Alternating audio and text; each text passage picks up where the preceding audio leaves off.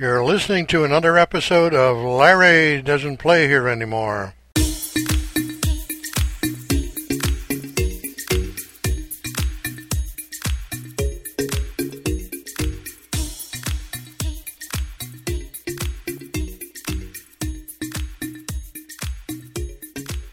Larry Doesn't Play Here Anymore is sponsored by Cheers, Make Your Own Wine. One cannot put a price on good food, good company, and of course, excellent wine. That's what Cheers offers to our wonderful community of Wasaga Beach. Excellent wine. Proudly serving our community since 2008. Cheers, Make Your Own Wine at 1344 Mosley Street, Wasaga Beach, Ontario, 705-429-8419. Good morning, everybody. This is Bill Friday with another edition of Larry Doesn't Play Here Anymore, and we're on location this morning with my co-host, Ron McGoey. We're at Twin Creeks Golf Club in the Pro Shop. Good morning, Ron. Good morning, Bill. Happy belated Father's Day to you, and welcome to all from, we're not live on location, but we are on location at Twin Creeks Golf and Country Club, conveniently located in the west end of Wasaga Beach. And how was your Father's Day? It was fine. I spent a lot of the time over the weekend, including Friday and Saturday and Sunday, although I was at a Lions year-ending party on Saturday afternoon, but I got home in time to watch some of the U.S. Open, the 115th U.S. Open from Chambers Bay in very beautiful country out there in Washington State. Yes, just off Puget Sound, I believe. Tacoma's, I guess, the biggest city near there. And the U.S. Open always does coincide with Father's Day weekend. Yeah, it does. I always kind of thought that's kind of cool because, father and sons are, they're synonymous with playing golf a lot of times, daughters and fathers. And I suppose a lot of families maybe tie some activity on Father's Day weekend around golf. We certainly had some fathers and sons and daughters and fathers out at the golf course yesterday here. In spite of an inaccurate Environment Canada forecast, the day turned out to be great, and everybody seemed to have a great time enjoying Father's Day here. Now tell me how you probably were working most of the time here at the golf club, but those of us who had television in our living rooms and we sat there for hours watching this U.S. Open, I think it started at 2 o'clock, or if you wanted to go to the Golf Channel, you could get on at 7 o'clock in the morning, and they talked nothing about anything else other than the U.S. Open. So it's well, it was no question. It was wall-to-wall coverage. Golf Channel saturates when there's majors; they're all over it. Well, the point is that being where it was, we could watch golf up until almost midnight, I suppose. Certainly 11 o'clock at night, and it was amazing. Actually, it was great coverage, although a little hard to get used to the Fox television coverage. It really is. It's almost like a football game hearing Mr. Buck there. Anyway, some of the people that they had on were very good. Yeah, I thought we could dispense. I thought, well, let's accentuate the positives first, and I think it was. I really do think it's benefit when we do have a major that's in the West Coast and we're in a different type of a time zone. I really accentuating the positives about the event, and I think it's very. It's nice when a major is in that West Coast time zone, because a lot of people that do work during the day or are busy, they can do some things and then still they can spend prime time and see a good portion of the golf tournament. And of course, the leaders didn't tee off until 6 o'clock Eastern yesterday. That's right. Everybody was probably finished their Father's Day dinners and had a chance to the golfing. Yeah, we'll talk about the golf course itself a little later, but can we just talk about the last round? And I presume that you saw a little bit about that. Last golfer was in here by about 7:45, and we closed the golf course up, and I was home with a cold beverage and glued to the television from 8:30 till the finish. Okay, all right. Now tell me what your thoughts are about the part that you saw? Because that was the exciting part for a while. I thought it was great that the best players in the world were in the mix. If you looked at the last three groups, we had cream of the crop. There were no 200-to-1 long shots. Everybody that everybody thought would be in the mix was pretty well there. I was no surprise at Dustin Johnson and Jordan Spieth and Jason Day, and Louis Oosthuizen, who's a very accomplished former Masters winner. They were all in it, and they all had chances. Rory had chances. He played a great round, and I was quite. I said to my wife, as Jordan Spieth was playing 17 and Justin Johnson was one group behind, I said, this looks like a playoff on Monday, because the U.S. Open has an 18-hole playoff, which I've always kind of liked also, instead of the sudden death. So I was quite prepared for birdies on the 18, and they would say, well, Fox is going to be back at you again today. Yeah. And of course, both players faltered.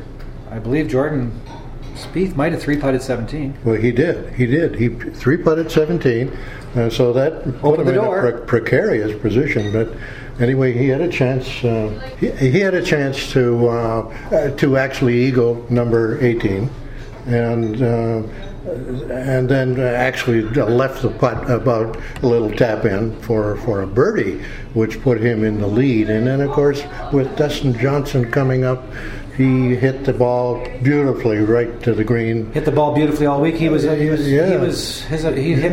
percentage of hitting fairways was outstanding. Yeah. They both played well. But that last the putt that Johnson made, the eagle putt, that is, he barely touched that, I thought, and it went way past the hole. It did, and he had the opportunity to watch Jason Day putt before him, who had a little longer putt, but basically that same downhill putt. And boy, we all know what it's like out there under our own just public player pressure. If you're in a group, putting is the but they were, you know what, challenging part. Dustin Johnson missed putts all day. He really did. He missed short putts all day. So let's not put the emphasis on number 18, because he could have won this golf tournament going away had he putted better throughout the whole game. Anyway, that is the essence. Anyway, an exciting thing, and exciting for Jordan Spieth. Very much so, because we have this young man now 2 for 2 in majors, which is going to set up high interest in the British Open, which I believe is at St. Andrews in early July. Yes, it is. And of course, well, now it's, can he win all three? Can he win 3? Can he win 4? It will be great to see. We talked earlier in the late winter about how this is going to be an exciting year for majors. Yeah. I think it's going to continue on.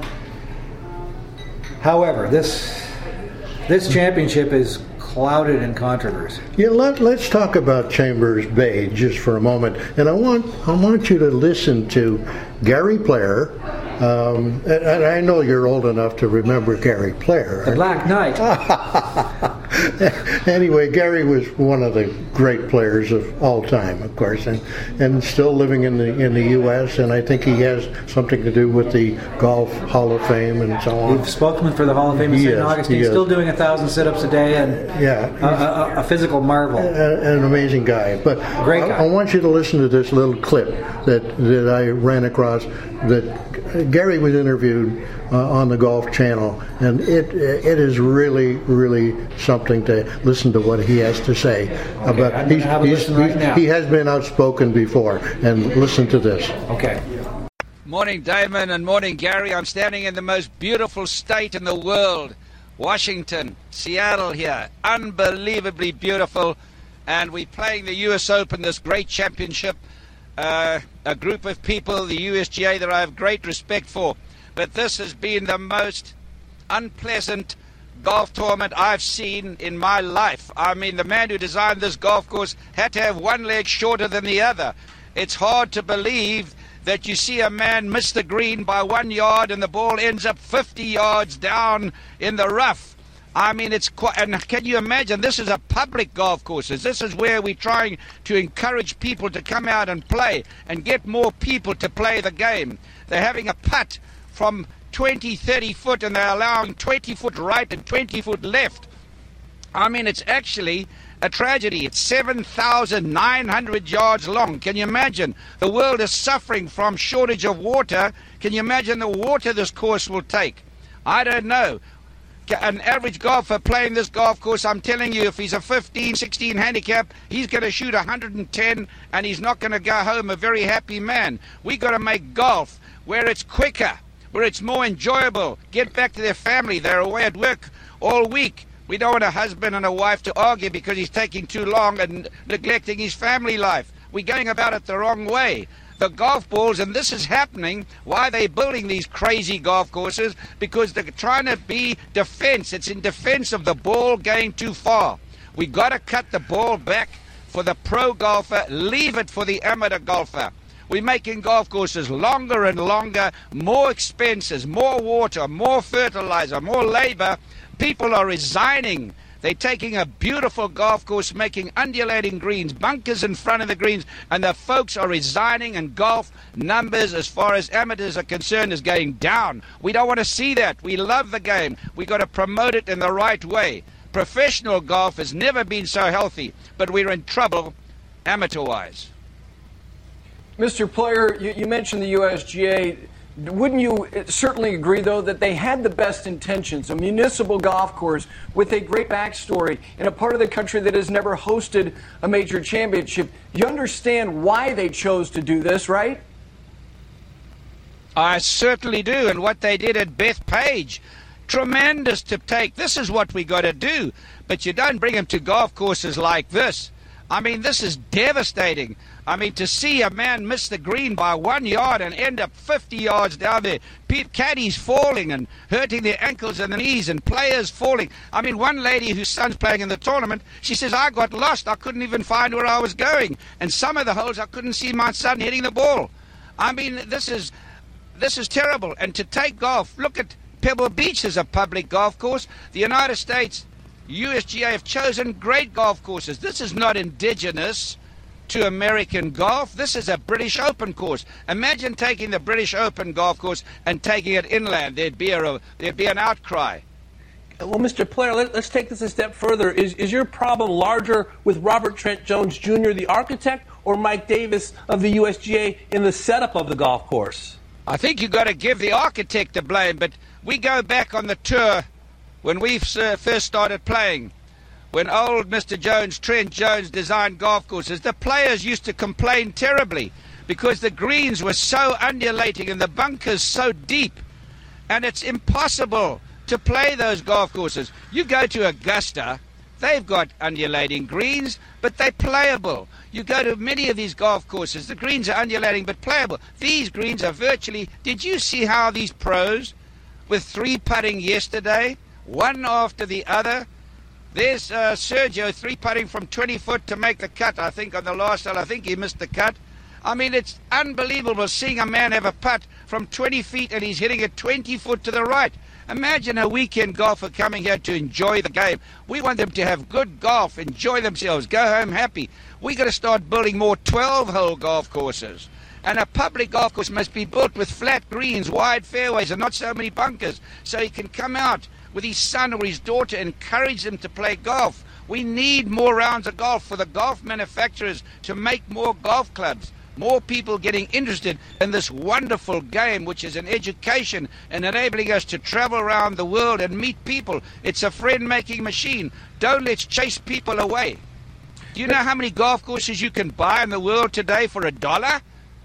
$1 you can buy a golf course because we've gone the wrong way. We've made the wrong choices. Mr. Player, obviously you're very animated in defense of the amateur golfer who would have to play this golf course the other 51 weeks out of the year.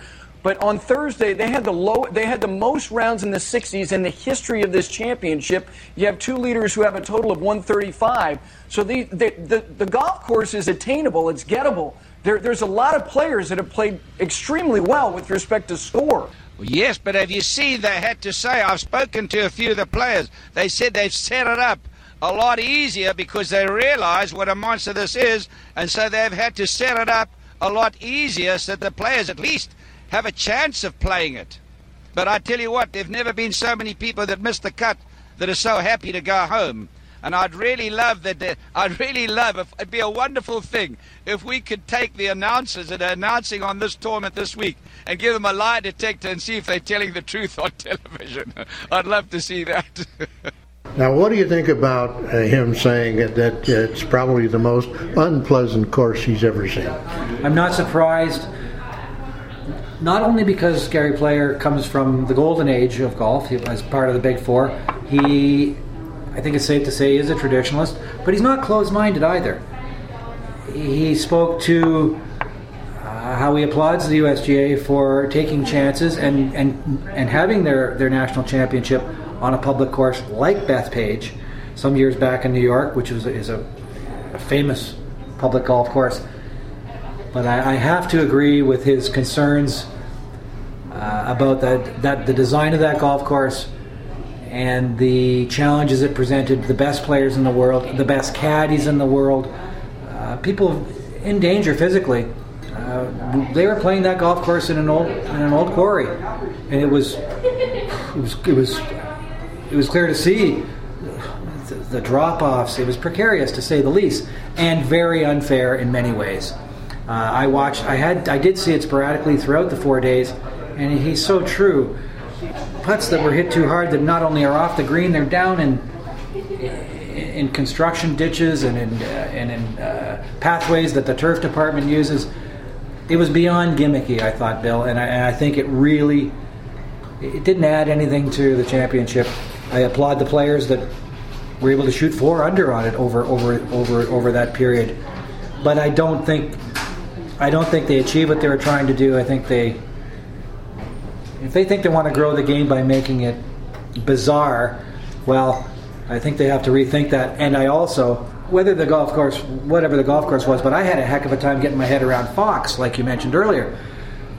Again, maybe this is the plan. It's time to bring the younger audience in, and Fox is known for some quirky coverages. Fox is Fox. Let's not talk about their political persuasion. And you're right, they did have some good personalities on it, but I've grown up with Johnny Miller and Nick Faldo. I like CBS and I like NBC. So when you marry the choice of golf course with the choice of network, they did achieve one thing. They have people talking about it. Oh, no question about that. Now, tell me, in a little bit we had there with Gary Player, he mentioned the 12-hole golf courses. Tell me what your thoughts are about 12-hole golf courses, so that the husbands can get back home to their wives, or the wives can get back home to their husbands. Exactly, and perhaps avoid arguments or whatever. Where have you been so long? That type of thing. I think that they have a lot to bring to the table with the idea. These are not new ideas. There are 12-hole golf courses. Jack Nicklaus has been behind some, and listening to Gary Player, he is in the process of opening a 12-hole golf course, quite a nice-looking golf course in Missouri. I forget the actual town, but it's going to be a family resort with a 12-hole golf course. You're going to have a shorter round. You're going to have less real estate. You're going to have less upkeep and cost on a 12-hole versus an 18. Watering, for instance, From an environmental perspective, it's friendly. It may bring down. It will bring down the price point. I see a lot of positives on it. Should every golf course become 12? No. There are people that are traditionalists that want an 18-hole experience, but I think we have learned enough in the last 10 years that the game needs to adapt. And I think the true test will be once we have some 12-hole golf courses in Southern Ontario, around Canada and the U.S. Will they be successful? Will they be successful? And I'm sure that they will. It'll be interesting to see. Yeah, it will. There was talk of, with our new ownership group, that Twin Creeks at some time might become 12. And they debated it, and this time it's not going to be. There's going to be some changes to the golf course, but it's going to stay 18 holes. This 12-hole, I like the 12-hole idea better than trying to speed up the game by enlarging the cups and et cetera, et cetera. I think it'll be a nice option, and if there's 3 golf courses in a town and one's 12. One last question before we cut this off today. Did you notice the greens and how it was it looked as if they weren't growing properly or something. Or they were certainly brown on there. Now I had an opportunity, because I have the pleasure of working with Roy Mundy, who's our superintendent here, and when I have a turf-related question, I phone a friend, I phone Roy. I see Roy every morning. Generally, he'll pass through the pro shop. And after the first 2 days, my wife and I, what the heck are they putting on? And now I'm hearing comments, players saying it's like putting on broccoli. So Roy explained to me that these greens are 100% fescue. That fescue... They're 100... I thought they might have been a mixture of Bermuda and whatever. They were 100% fescue, and now they're bringing poana grass in. And that's why you're seeing mixtures of green, and it's like a kaleidoscope. Yeah. I read an article, it looked like the greenskeeper was on LSD, because we have this kaleidoscope. Very bizarre looking greens. So I don't know ultimately if the poana is going to push out the fescue or what they're trying to achieve there. Again, let's just, even if we just, in closing, talk the things that weren't good about Chambers Bay, and most of those players, they weren't thrilled with those greens. And Gary was and just to finish off on Gary Player, he was in a bold statement. He accused the announcers of lying because they were cheerleaders on the golf course and how wonderful it was. And they. See you this afternoon, Ron. So I guess when you finish the thoughts on the greens, we want the best players in the world. Yeah. Fighting for their championship on the best greens. Anyway, just to close this off this morning, Ron, I guess you're right. What it really did was got people talking about golf, and lots of people, I'm sure, like myself, spent hours and hours watching this tournament, and it was exciting. Even though it ended like a dead thud, because we thought for sure that there would be a playoff Monday morning, because 2 putts to tie for Dustin Johnson. I'm even thinking in my own mind. Dustin Johnson probably had another appointment Monday morning and couldn't make the playoff, so he missed the putt. Not on purpose, maybe. I heard Ian Leggett on the radio this morning, who's quite a former Canadian professional. He's still a professional, but he's not on tour anymore. He sees a very similar situation developing between Phil Mickelson's early career, where when will Phil win a major, but a very accomplished golfer, couldn't seem to break that door down. He sees a very similar pattern with Dustin Johnson, who is going to break the door down. And it's not a matter of if, it's a matter of when. And he's part of that gang of 10 that some wonderful, wonderful young golfers out there. We'll see them again in less than a month over at St. Andrews, and I'm sure we'll be talking about another wonderful tournament. And we'll also, next show, we'll get back to talking about our boys of summer, and the CFL season kicks off this weekend, and we'll talk CFL as we get close to hopefully having Mr. Martin in for a show. Well, wouldn't that be nice? We'll get Pete here, I'm sure. Thanks for coming out to Twin Creeks this morning for another edition of Larry Doesn't Play Here Anymore, Bill. Well, thank you, Ron, for being available. And that is another edition of Larry Doesn't Play Here Anymore.